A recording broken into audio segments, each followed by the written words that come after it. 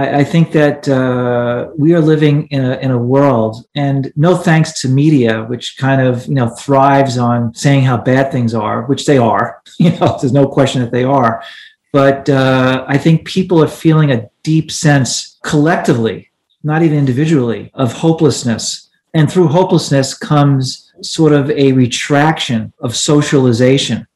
So we're kind of living in a perfect storm, if you will, given that COVID-19 has kind of, exacerbated whatever xenophobia we've had pre-COVID-19. It's now xenophobia on steroids. Who's vaccinated, who's not vaccinated, why are you not vaccinated? And, it's kind of like we're living in a medically induced xenophobia consciousness coupled to the previous social phobias that are really normal. I mean, we're xenophobic because that's just part of our survival mechanisms that we've had to survive. But it's a perfect storm right now. Welcome visionaries, creators, innovators, entrepreneurs, leaders, and growth seekers of all types to the Passion Struck podcast. Hi, I'm John Miles, a peak performance coach, multi-industry CEO, Navy veteran, and entrepreneur on a mission to make passion go viral for millions worldwide. And each week I do so by sharing with you an inspirational message and interviewing high achievers from all walks of life to unlock their secrets and lessons to becoming passion struck. The purpose of our show is to serve you, the listener, by giving you tips, tasks, and activities you can use to achieve peak performance and pursue the passion-driven life you have always wanted to have. Now, let's become passion struck.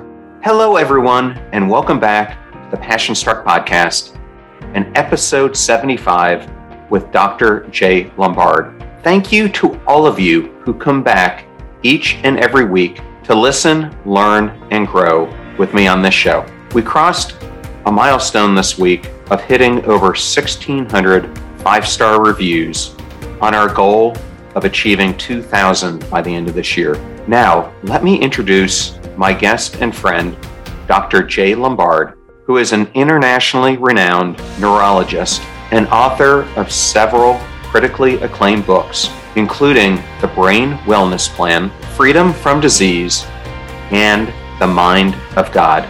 In today's episode, we discuss his journey and why he became a neurologist, his collaborative approach to medicine, why he believes we need a team approach in healthcare. We go deep into his book, The Mind of God, where he tackles important questions like, does my life have purpose? What is the meaning of our existence? And how do you find belief? We also do an extremely deep dive into his research in finding alternative treatments for traumatic brain injury and how he and others are reversing terrible diseases such as ALS, Parkinson's, and Alzheimer's. And we go through his underlying discovery that is helping him do just that. Such an amazing episode for you today. Now, let's become passion struck.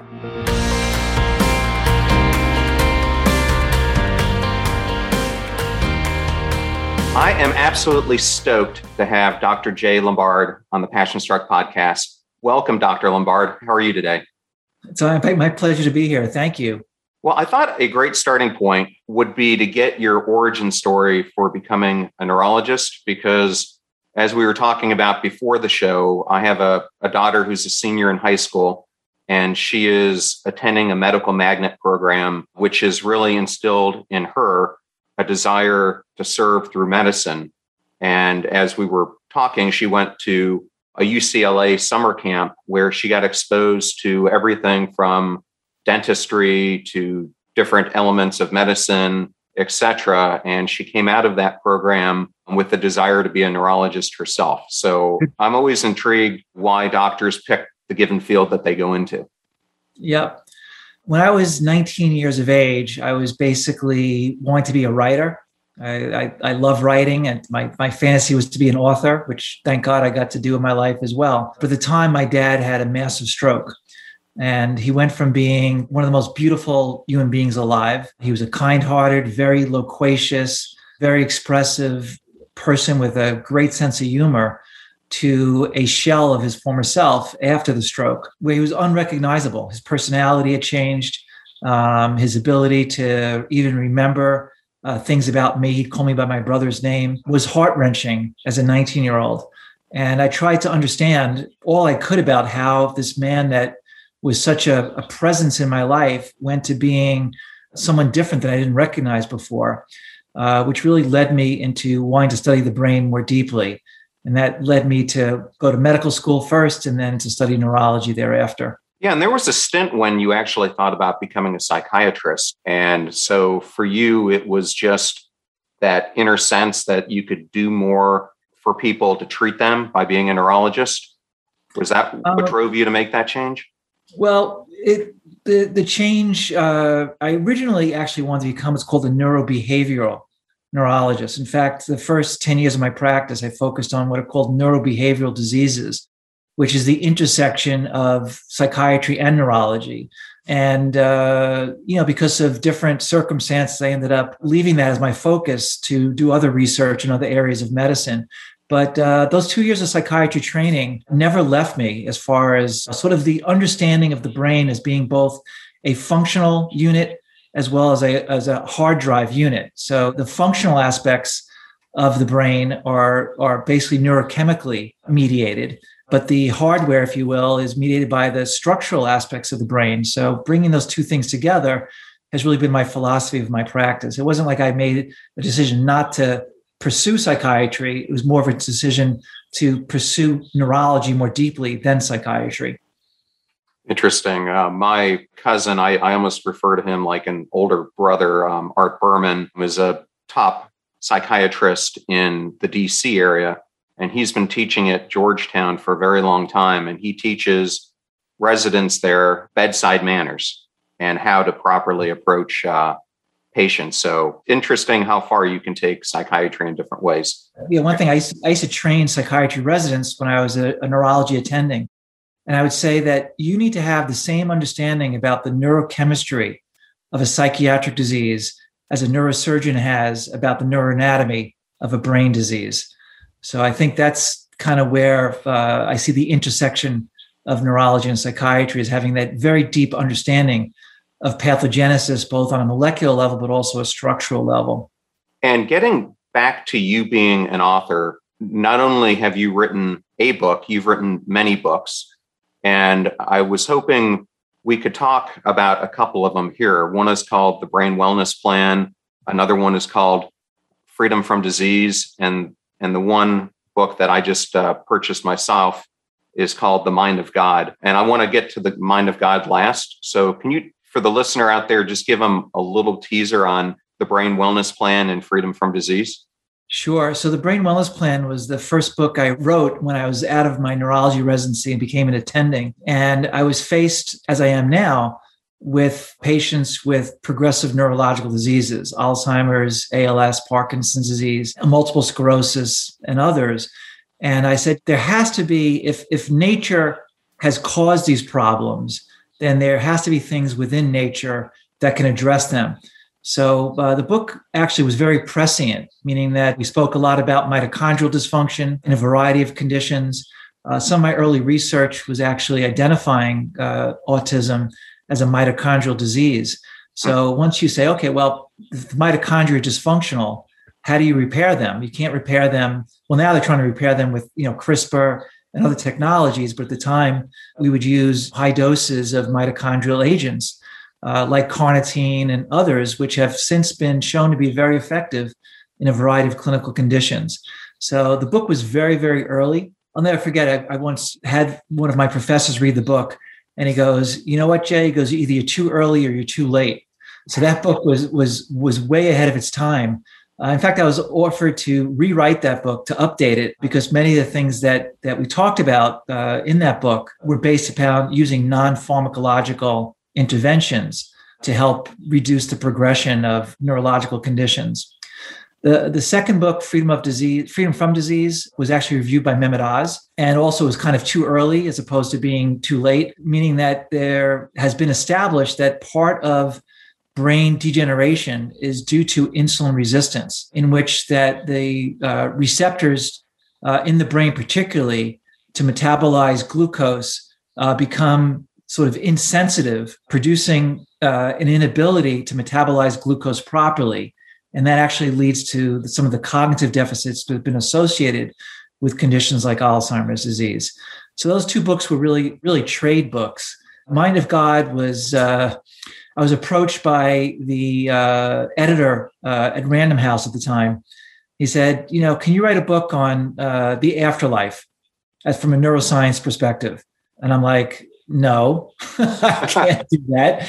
But, do you have any other ideas in mind about what book I can write for you? So that was kind of the origins of that book.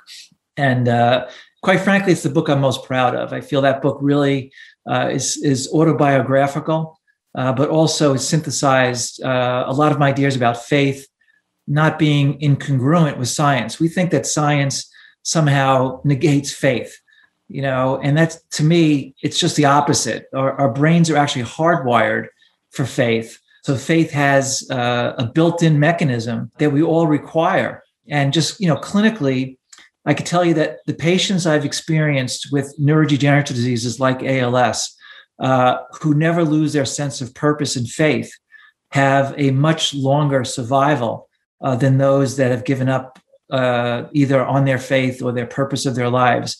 So faith and purpose are biologically mediated. And that's what the book is about.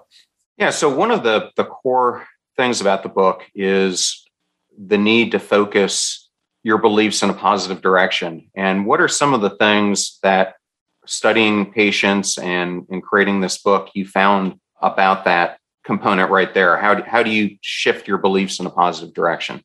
It's a very hard question to answer, because each person has sort of their own set of challenges in their life that require to reflect on those challenges as being meaningful, as opposed to being random. It's kind of the nature of disease to be random, right? I mean, why do some people get ALS? Some people don't get ALS, they get another condition. And when you're struck with one of these diseases, you're really struck by sort of the cruelty of the disease itself. ALS is a horrible disease to actually witness at any level, whether you're a physician taking care of those patients or a family member. And as the disease progresses, one of the things that very often happens is that people they give up hope. And it's sort of I think the one nugget of advice that I would have, because my research is on biology of ALS, but clinically, I could tell you that the people that have the best chance of surviving ALS are those that have not let go of their purpose and see ALS as a challenge as opposed to a death sentence. Okay. And I wanted to explore this point a little bit more. So, for you, the metaphysical questions that you address in the book are kind of a jumping off point for what I thought was exploring the brain, and your words would be in the seat of the soul. And I was hoping you could unpack that a little bit. Great question. So it's a fantastic question. So let me tell you about one of the cases that I wrote about in the book to answer that question. So back when I was doing behavioral neurology 15 years ago, I saw an adolescent who had a dramatic change in his behavior pre and post a neurosurgical procedure in which they put a shunt in for something called hydrocephalus. Before the procedure, he was just a regular kid, had problems with his gait, his ambulation.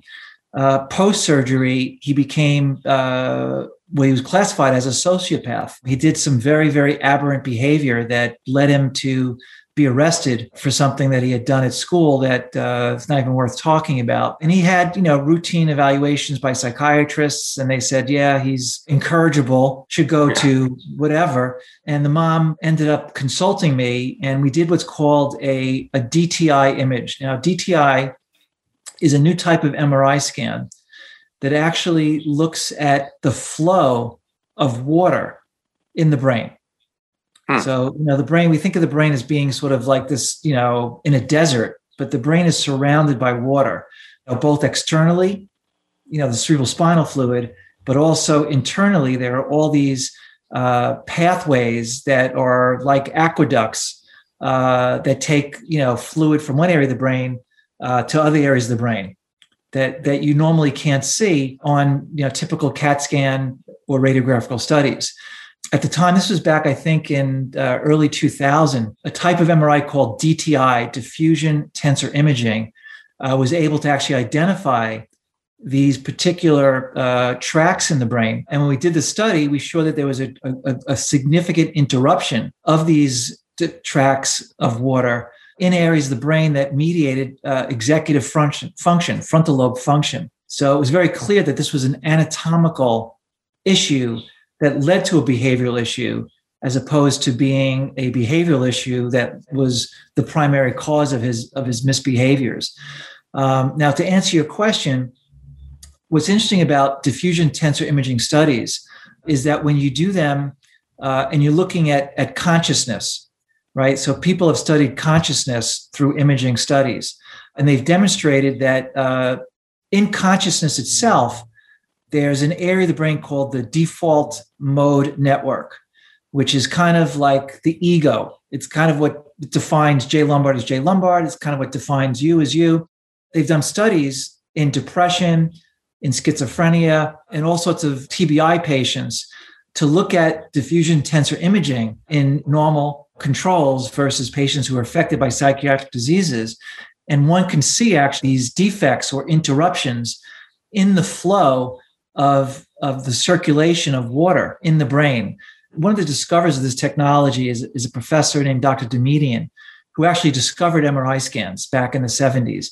I just met him recently, a couple of months ago. It's an amazing story that I won't go into right now, but he's a very religious person. And we were talking about DTI studies. And I said to him, DTI is the closest we're going to get to identifying what we call the soul or the ethers, as Isaac Newton once called the soul, as these kind of ethers that were unmeasurable.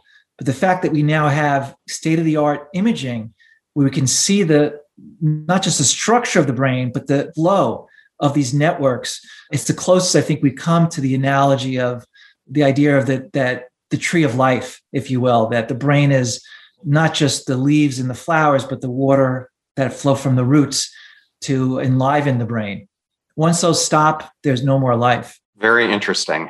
What a fascinating topic, and what a great reason to read your book. And I will make sure it's in the show notes where people can find it. Now, I originally discovered you because I heard your interview with Tom Bilyeu, and I originally reached out to you seeking guidance on how we could help a veteran.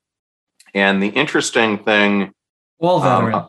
All veterans. All veterans. Well, and that's kind of where I'm going with this is, as we talked, I had combat-related trauma and sports injury trauma that resulted in a number of traumatic brain injuries. And there have been a number of things since those have occurred that have altered how I feel inside. When you lose focus, you have short-term memory issues, you have irritability, and the list goes on. And where I wanted to go with this is I thought I was alone, and I was going through this alone. And what I was facing is when I went to both the civilian doctors and also the VA, they tend to operate in a set of protocols. So when I went to a civilian neurologist, first they wanted to do a sleep study, then he did an EEG, then he did an MRI, then he did a CT, which all were inconclusive.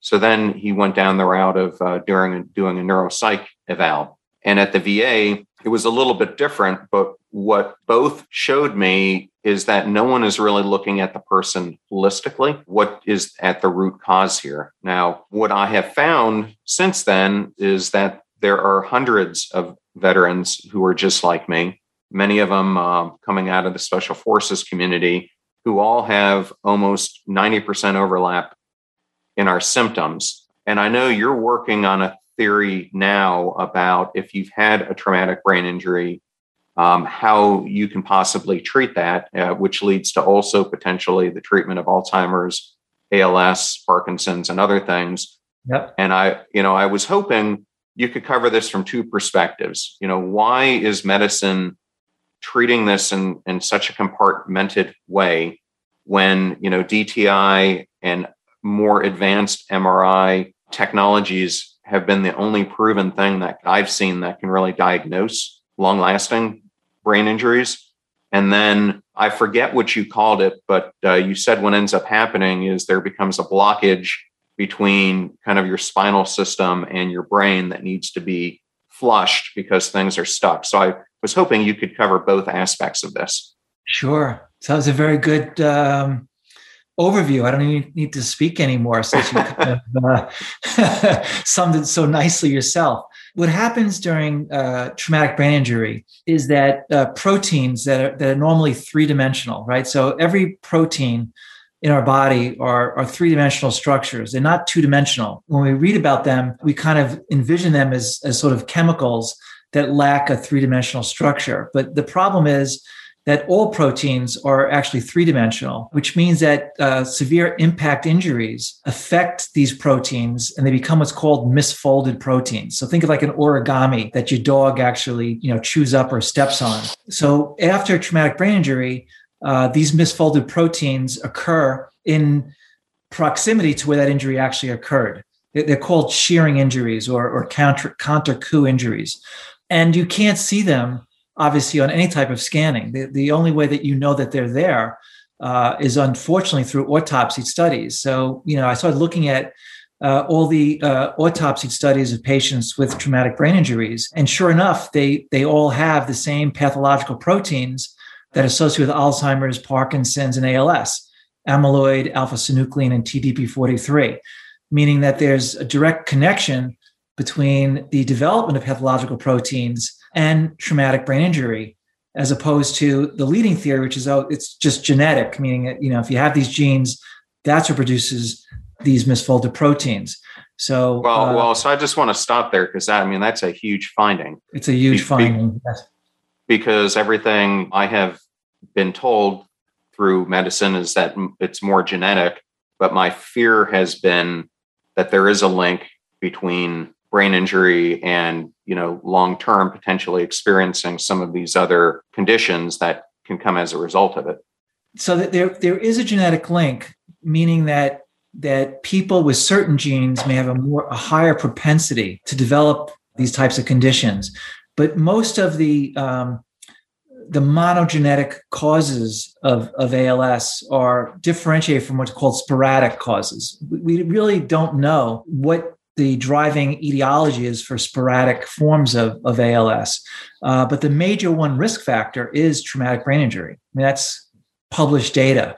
You could read that anywhere, that's the highest association of risk factors. People talk about other risk factors, whether they're environmental exposures, cigarette smoking, going down the list, but TBI, as well as cervical injuries, have a higher rate of developing motor neuron disease, which is a better terminology than ALS, because ALS kind of puts you into this kind of, death spiral of a diagnosis. And I think motor neuron disease is a better description than ALS for these conditions. But going back to your question, so once those proteins become misfolded, right, it's the brain's responsibility to housekeep. There's a whole sanitation department of the brain that has to first recognize where these pathological proteins are, and then to kind of say, okay, that's a bad protein.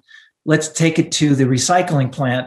And then from the recycling plant, let's take it back into the river going downstream so it can get out of the brain. We don't want it to go up into the brain. We want to actually take it downstream. That neurological system is called the glymphatic system, which was discovered by researchers here in New York. I think Dr. Nedergaard first discovered these glymphatic units. I think she's from Rochester, if I'm not mistaken. But the glymphatic unit is named that way because it's a combination of glial cells, which are the white blood cells of the brain, with lymphatics. So at one time, people believed, there was no such thing as a lymphatic system in the brain. But now that we've identified that there is, we've now been able to correlate that system that is responsible for the housekeeping to remove these misfolded proteins is defective. It's like all the sanitation department wants a raise, and they're going on strike, and all this garbage accumulates, such as these pathological proteins like TDP-43 and others. So then, how do you go about flushing it? Well, now that's an interesting question, right? So it's funny. When I gave I gave one TED Med talk, which kind of put me on the stage of being an infamous or thought leader in neurology, as being sort of a contrarian, right? Which is okay. I don't mind sort of being considered that. But during my talk at TED Med, and this was back in 2012. It's a funny anecdote I'll tell you later about that as well, because my daughter, who was 6 at the time, attended it, and she's like, Dad, how come like no one, either clapped or even understood what you were talking about? Like, I go, thanks, Sophia, really appreciate encouragement, kid. But what I said in that talk was that when we're able to identify the specific biomarkers associated with neurodegenerative diseases, then we actually are able to identify what types of treatments may actually be mostly effective for them. Until we get to that point, which we hadn't even gotten close to in 2012, the conditions that are diagnosed clinically, until you have symptoms that are overt for dementia or ALS. Oh, you know what? Maybe you weren't depressed. Maybe this was the early symptoms of degeneration. But we didn't have the availability to identify those technologies then as we do now. So people are now identifying. Get ready to supercharge your hiring experience with Indeed, our fantastic partner. We at PassionStruck are all about seeking smarter, more efficient ways to do things, and Indeed perfectly aligns with this philosophy when it comes to hiring. It's more than just a job site, it's a comprehensive platform that revolutionizes the way you find the perfect candidates. With its powerful matching engine and over 350 million global monthly visitors, Indeed streamlines the hiring process, bringing top talent straight to you. No more sifting through endless unqualified resumes. Indeed does the heavy lifting just for you. And what I love about Indeed is its ability to centralize all your hiring activities, from scheduling interviews and screening applicants to messaging candidates. It's all in one place. During my career, I've hired thousands of employees, and I only wish I had Indeed's efficiency and speed back then. And here's a fact that absolutely blows my mind. 93% of employers, according to a recent survey, say Indeed delivers the best quality matches over other job sites. That's quality and speed hand in hand. And listeners of this show will get a $75 sponsored job credit to get your jobs more visibility at Indeed.com/PassionStruck. Just go to Indeed.com/PassionStruck right now and support our show by saying you heard about Indeed on this podcast. Indeed.com/PassionStruck. Terms and conditions apply. Need to hire? You need Indeed. I know all those discount codes are difficult to remember, so we put them all at PassionStruck.com/deals. Now, back to PassionStruck. The ability to visualize the lymphatics and have been associated with a accumulation of these pathological proteins like amyloid and TDP-43 in vivo, meaning not just waiting for autopsies and saying, oh, you know what? Yep, you were right, Dr. Lombard. My lymphatic system was totally screwed up. So my point is that the ability to identify those in real time opens up the possibility to do what you just labeled as, flushing the system. So the question is, how do you flush the system, right? First of all, you have to do if your sewer line is backed up, you call the plumber and they put those devices in. We once had one of those where they go in there and they, look at, your daughter didn't flush the toilet paper properly. Like, let's scoop it out kind of thing. So it's kind of the same thing where we are right now in medicine, meaning that there are 3 or 4 technologies that are currently being assessed. Now, this is very early clinical, so I don't want to tell you that this is the answer, but I believe one day it will be the answer. But there's research that if you give what's called low intensity ultrasound to various areas of the brain, that you're able to actually open up the blood-brain barrier and literally, flush those protein aggregates down the proverbial toilet bowl into the CSF. The researchers that are doing that, one of them is Michael Caplet, who's at New York Hospital. He's what's called a functional neurosurgeon. So it's interesting that a lot of these technologies, I would love to say that they're being, created by neurologists because I'm a neurologist, but actually this field has really been opened up by neurosurgeons that have identified this through radiographical methods and developing strategies like ultrasound to be able to get rid of these pathological proteins. There's an early study they did with Alzheimer's patients. It was a small sample size, but it was an open label study. They were able to demonstrate not only the ability to flush out amyloid from the brain, amyloid being the pathological protein associated with Alzheimer's disease, but they correlate it with an improvement in patients' cognition. So that's a huge, huge finding. And I think this is going to be the wave of the future. I really do. That is extremely fascinating because not only could it help with Alzheimer's patients or early onset of dementia, but potentially it could help TBI, people who CTE. CTE. So if a person who's listened to this was feeling the early onset of something like dementia or Alzheimer's, what would be your advice to them? Where can they go today, since this is all in clinical? I would recommend that they go to a center of excellence, depending on what state they would live in. So, for instance, in New York, both Columbia and New York Presbyterian Hospital have experts that focus on neurodegenerative diseases, including early Alzheimer's disease. And usually they have a team approach, meaning they have neurologists and neurosurgeons that hopefully evaluate those patients. Usually they first start with neurology. And in many of these centers of excellence, they do DTI studies where potentially at other centers that don't have centers of excellence may not perform those kinds of studies. So I think, getting the proper imaging is an important thought that people should have when being concerned about these conditions. Interesting. Well, I think I mentioned to you when we talked before that a couple months ago, I interviewed Dr. Michael Lewis, who was asked to, for a period of 5 to 7 years, try to get to the bottom of TBIs and how can, we never discussed the methods that you're talking about, but how can patients recover from these? And he told me that one of the common findings that they found was that all those who experience TBIs and also the majority of people who are suicidal have extremely low levels of omega-3s. And I was wondering if this is something that you've ever heard about, or if you could see where that linkage could take form. First of all, that's a great point that he brought up. I'm hoping actually that potentially speak to him at some later date because he's very active working with a lot of veterans that have had TBIs. So a lot of the early data, in fact, I mentioned this in my first book, The Brain Wellness Plan, ironically, 1995, was that omega-3 fatty acids are compounds that have been demonstrated to be lower in depressed states, not just from TBI, but just depression, bipolar disease, even schizophrenia. And the mechanism is that when you have disruption of cell membranes, right? So that's what happens in TBI cases, is that the reason the protein becomes misfolded is because the cell membrane that normally is the protector between the extracellular environment and the intracellular environment breaks down.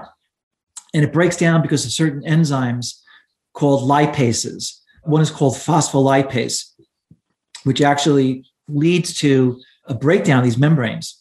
So the idea that you can rebuild these membranes, not only through omega-3 fatty acids, but other phospholipid supporting agents. So there's data on phosphatidylserine, which is one of the phospholipids that's important in the brain. Also, phosphatidylcholine, which is another very important cell membrane.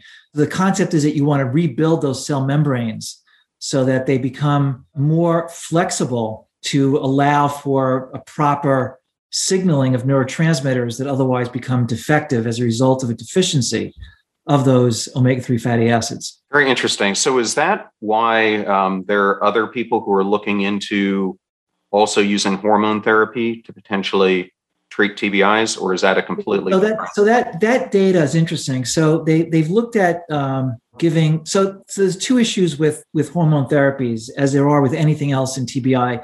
There's acute TBI, and then there's chronic TBI, and their mechanisms of action are different. Meaning that in acute TBI, you're in a pro-inflammatory state. The idea of progesterone, which has been looked at clinically as being a potential amelioration of traumatic brain injury patients.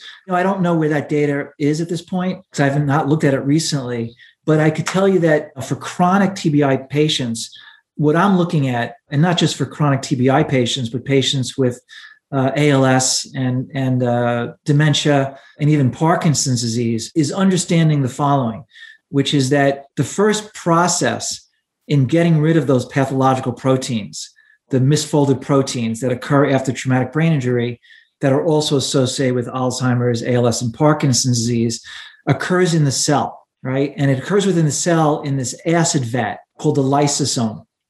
And think of the lysosome as a boiling water that you want to cook chicken into, right?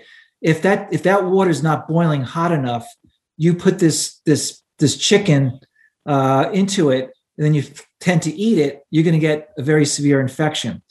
So what recent research has shown that in chronic TBI patients, there's a defect in the lysosome, meaning the lysosome is not hot enough. So people are looking at ways of making the lysosome hotter, if you will, to potentiate its ability to break down these pathological proteins. So it's kind of like sort of the reverse idea that you need to reduce inflammation in the brain. And I'm not saying that you don't need to reduce inflammation in the brain, but you have to do both. You have to reverse inflammation in the brain while increasing the brain's capacity to break down these pathological proteins so that you don't get lymphatic backflow. Very interesting and a lot to take in. Is that I'm sorry, because is that too technical? Because I could try to break it down. No, it's not too technical for me. It's just interesting how many of these different treatments overlap or need to work together. Yes. And, right. Yes. Yeah. I've always talked about the need to take a holistic or integrative approach to all these conditions because, fundamentally, what I think people are beginning to realize is that our current thinking about putting ALS, Parkinson's, Alzheimer's, and CTE in separate silos doesn't work because these diseases share in common very fundamental mechanisms that involve both the formation and the reduced degradation of these bad proteins across all these diagnostic boundaries. So I think what we need to kind of understand is that these are dimensional diseases. They're not categorical. Okay, you have Alzheimer's disease, take Aricept and Namenda. Oh, you have Parkinson's disease, take, Sinemet and the latest, dopamine agonist. You have ALS, take Rilatec and Radicava. I think we need a deeper understanding that these diseases are united by very fundamental pathogenic mechanisms that are in common. Because until we get to that point, we're never going to adequately treat these conditions based upon their root cause of being related to traumatic brain injuries and the reduction in the ability of the brain to properly handle those pathological proteins going forward. Yes, very intriguing. And for the listener who might not understand how prevalent chronic traumatic brain injury is, the last CDC report said that there are 5.5 million people just in America alone living with it. And that's only the ones who've been diagnosed, not those who've had one and who, have not been treated for it. So it is a real thing and affects a lot of people. Now, I was going to take this conversation in a completely different direction.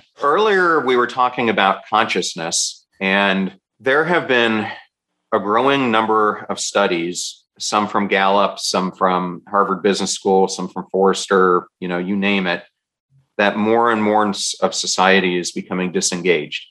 In fact, a Gallup poll of 1 billion full-time workers found that only 15% of them are engaged. And at the same time, in almost all Western countries, there's been a significant drop over the past 2 decades of business vitality, meaning the creation and turnaround of new businesses and entrepreneurship. And, people want to put it on student debt, etc. But my own conclusion is I think that there are 3 contagions that are impacting society right now. And I say that they're apathy, comfort, and ego. Said otherwise, the contagions of the human mind, spirit, and self-importance.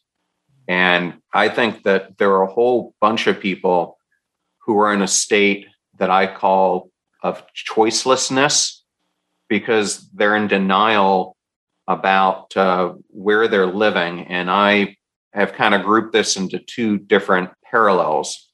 I think there are a whole bunch of people who are subsisting in life, meaning they're in survival mode. And I believe on the other side of that spectrum are more people like you, Tom Bilyeu, as examples, who are creators. And to me, one of the biggest differentiation points that I'm seeing is those who are subsisters, who are in the survival mode, are kind of casually engaged, meaning they're engaged by going through just the normal motions of life.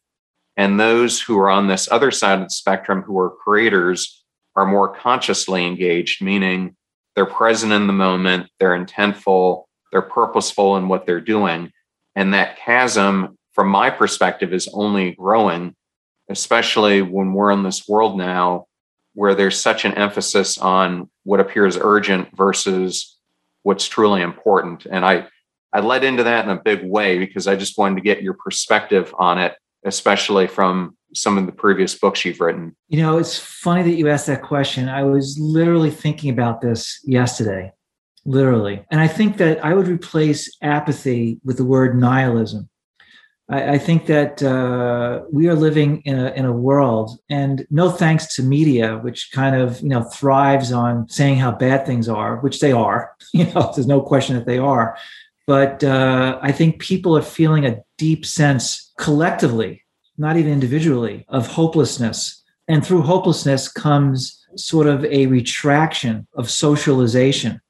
So we're kind of living in a perfect storm, if you will, given that COVID-19 has kind of, exacerbated whatever xenophobia we've had pre-COVID-19. It's now xenophobia on steroids.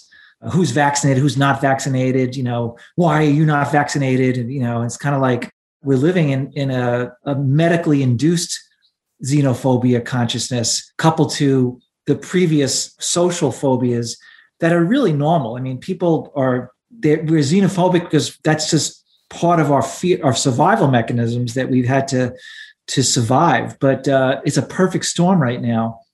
And you add to it the overindulgence on digital media and its inability to communicate in a way that nature designed for us to communicate, which is face-to-face, or, in this case, thanks to Zoom, at least we're having the ability of face-to-face. I mean, I find my own self, including my own family, that our communication, like my daughter will be upstairs and she'll text me, Dad, what's for dinner? I'm like, you're upstairs. Can't you walk downstairs and just say, what do you want for dinner, Dad?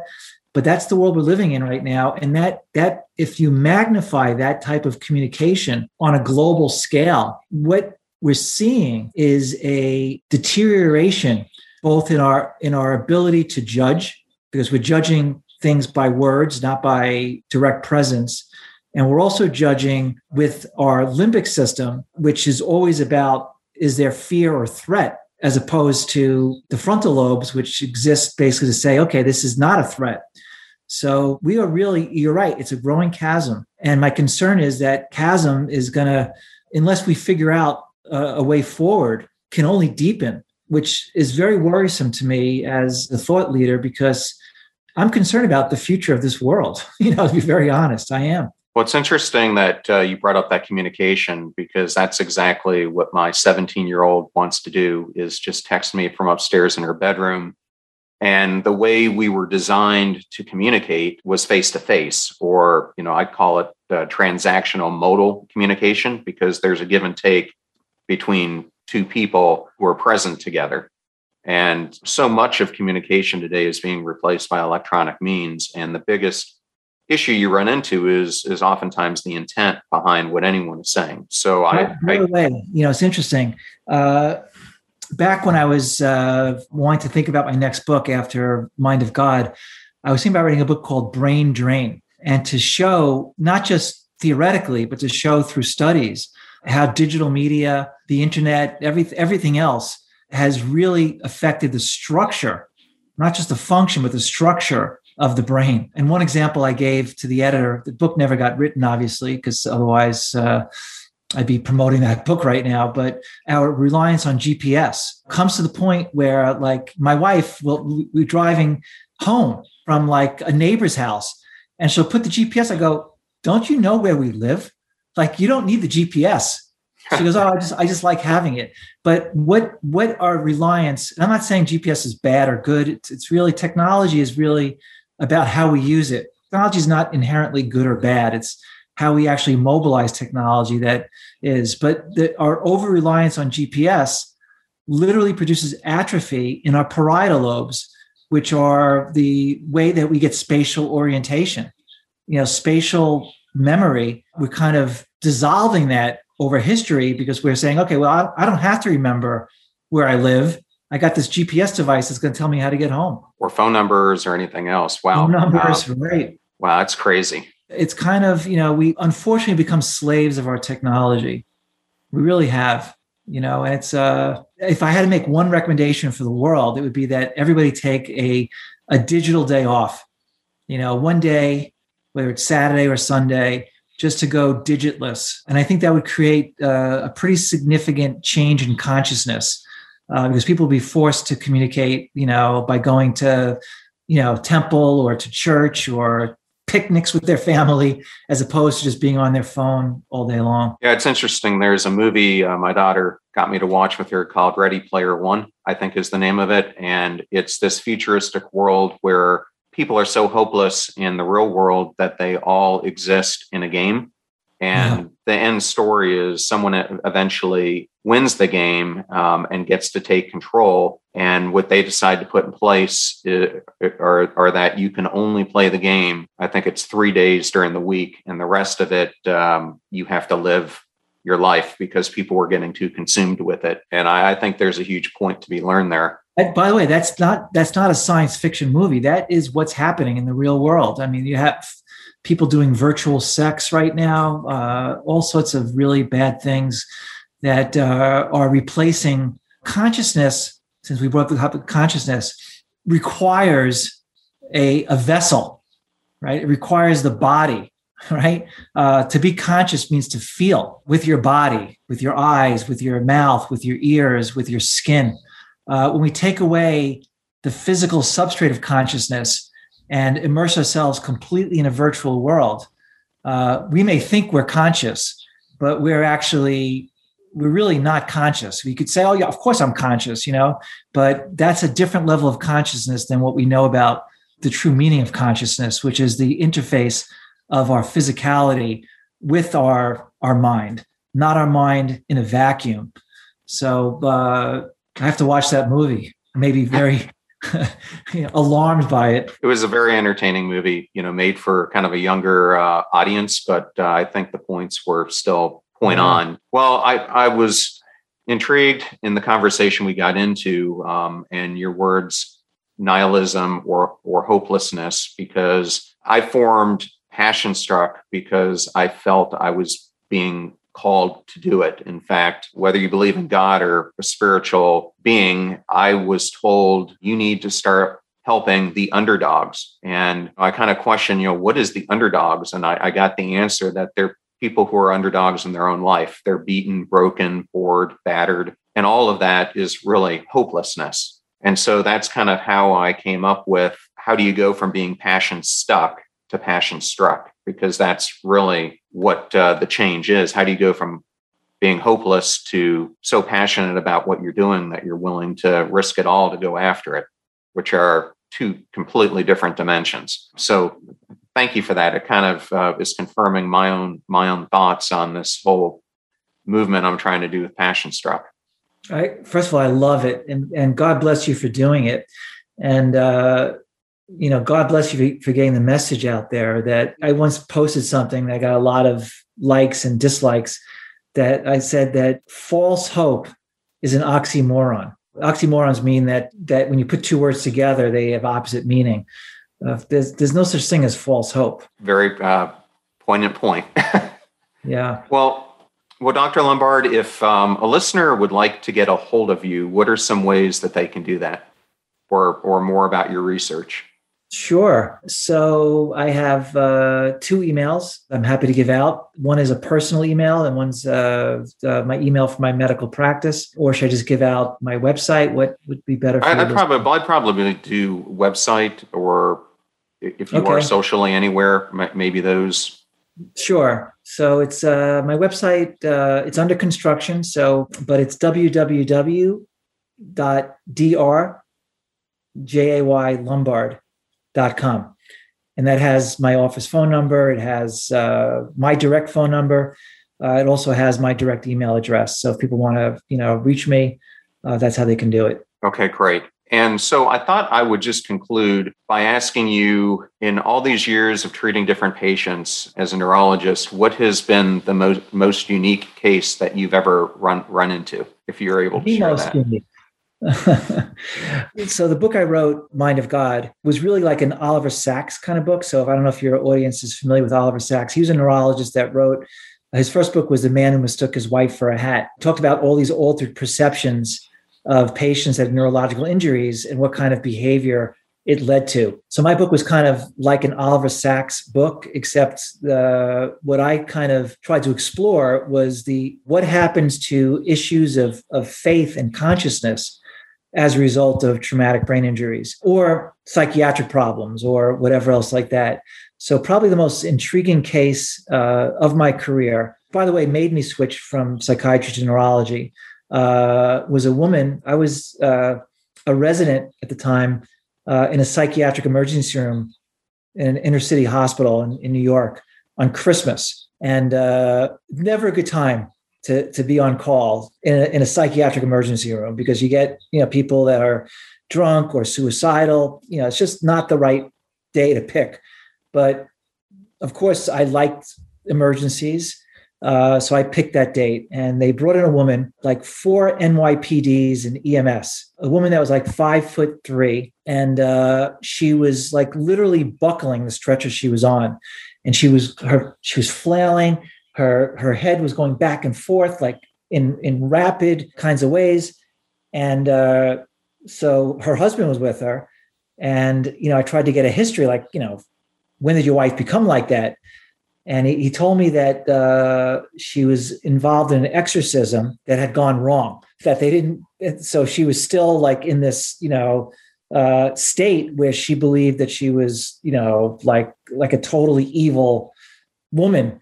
And I was so scared because this woman was like, 5'3", but she was the NYPD and the EMS were standing so far back from her, and normally these guys have no fear. They're like the Navy SEALs of civil service. They were so scared that they were like hiding behind me. Like, I'm like, wait a second, like I got to examine her. I need you guys here. Like, oh, no, doc, we'll stay in the corner. But we gave her medication, and the medication worked. And like 2 hours later, she was like the most docile woman you could ever imagine, and had no recollection of her experience in this regard. So she was diagnosed with a dissociative disorder based upon her history. And my attending at the time decided to hypnotize her to see if he can go back into the state that she was in during this botched exorcism, to see if he can actually, exercise her through psychotherapy as opposed to spiritual exorcism. And I'm like, you sure this is a good idea? Like, I don't know if this is a really good idea or not. I read about this in the book where he's going, listen, relax. No one's going to hurt you here. I want to speak to your other self. She had given it a name. I forgot what the name was. And all of a sudden, within like 30 seconds, she transformed into the same personality that I had seen in the ER, like, a week earlier on Christmas Eve. And it was such a violent transition, that Wow. The whole room just kind of like moved all the way to another corner of the room until the psychiatrist was able to kind of abort the hypnotic session and bring her back to who she was. When I saw that experience, I was like, okay, so I get this is a psychiatric problem, but what ability does the brain and mind have to switch from this very loving personality to this absolute monster. Like what were the precursors that led her to have this personality disorder? And secondly, what were the biological substrates that could literally change your Mac computer to go to Dell or Hewlett Packard? Like it was that dramatic. Like the entire hardware and software completely changed. That was the point where I decided that I need to study the brain more than just the functionality of the brain, but the biochemistry of the brain. So that's probably my most memorable case of my career, was that case, which I wrote about in the book. I kind of wish I would have asked that first. What a fascinating story. We could talk about it more offline if you want. Wow. Well, Dr. Lombard, thank you so much for taking the time to join us today on the Passion Struck podcast. Really appreciate it. It's really my pleasure. Thank you. What a great interview with Dr. Lombard. And I wanted to highlight some other interviews that we have done in the past and coming up, also on traumatic brain injury. One of these was with Dr. Michael Lewis, and we talked about his amazing research he did for over 5 years when he was in the military at Walter Reed on the impact of having omega-3s on both traumatic brain injury and in reducing suicide rates. I also recently had on, just last week, former NFL Pro Bowl cornerback Sean Springs, where he does a deep dive into Winpact, his company that is providing technology and data on how to reduce traumatic brain injury in sports, in leisure activities, and everything in between. And I have an upcoming interview with former Green Beret Andrew Marr, who tells his story of the personal impact that traumatic brain injury had on him and why he founded the Warrior Angels Foundation, one that you're not going to want to miss. And his episode on the Joe Rogan Show has had 4 to 5 million downloads, so you're not going to want to miss it. Thank you, as always, for listening and watching the Passion Struck podcast. I hope you enjoyed today's episode and are able to apply the lessons to help you become passion struck. Thank you so much for joining us. The purpose of our show is to make passion go viral. And we do that by sharing with you the knowledge and skills that you need to unlock your hidden potential. If you want to hear more, please subscribe to the Passion Struck podcast on Spotify, iTunes, Stitcher, or wherever you listen to your podcasts at. And if you absolutely love this episode, we'd appreciate a 5-star rating on iTunes and you sharing it with 3 of your most growth-minded friends so they can post it as well to their social accounts and help us grow our Passion Struck community. If you'd like to learn more about the show and our mission, you can go to passionstruck.com where you can sign up for our newsletter, look at our tools, and also download the show notes for today's episode. Additionally, you can listen to us every Tuesday and Friday for even more inspiring content. And remember, make a choice, work hard, and step into your sharp edges. Thank you again for joining us.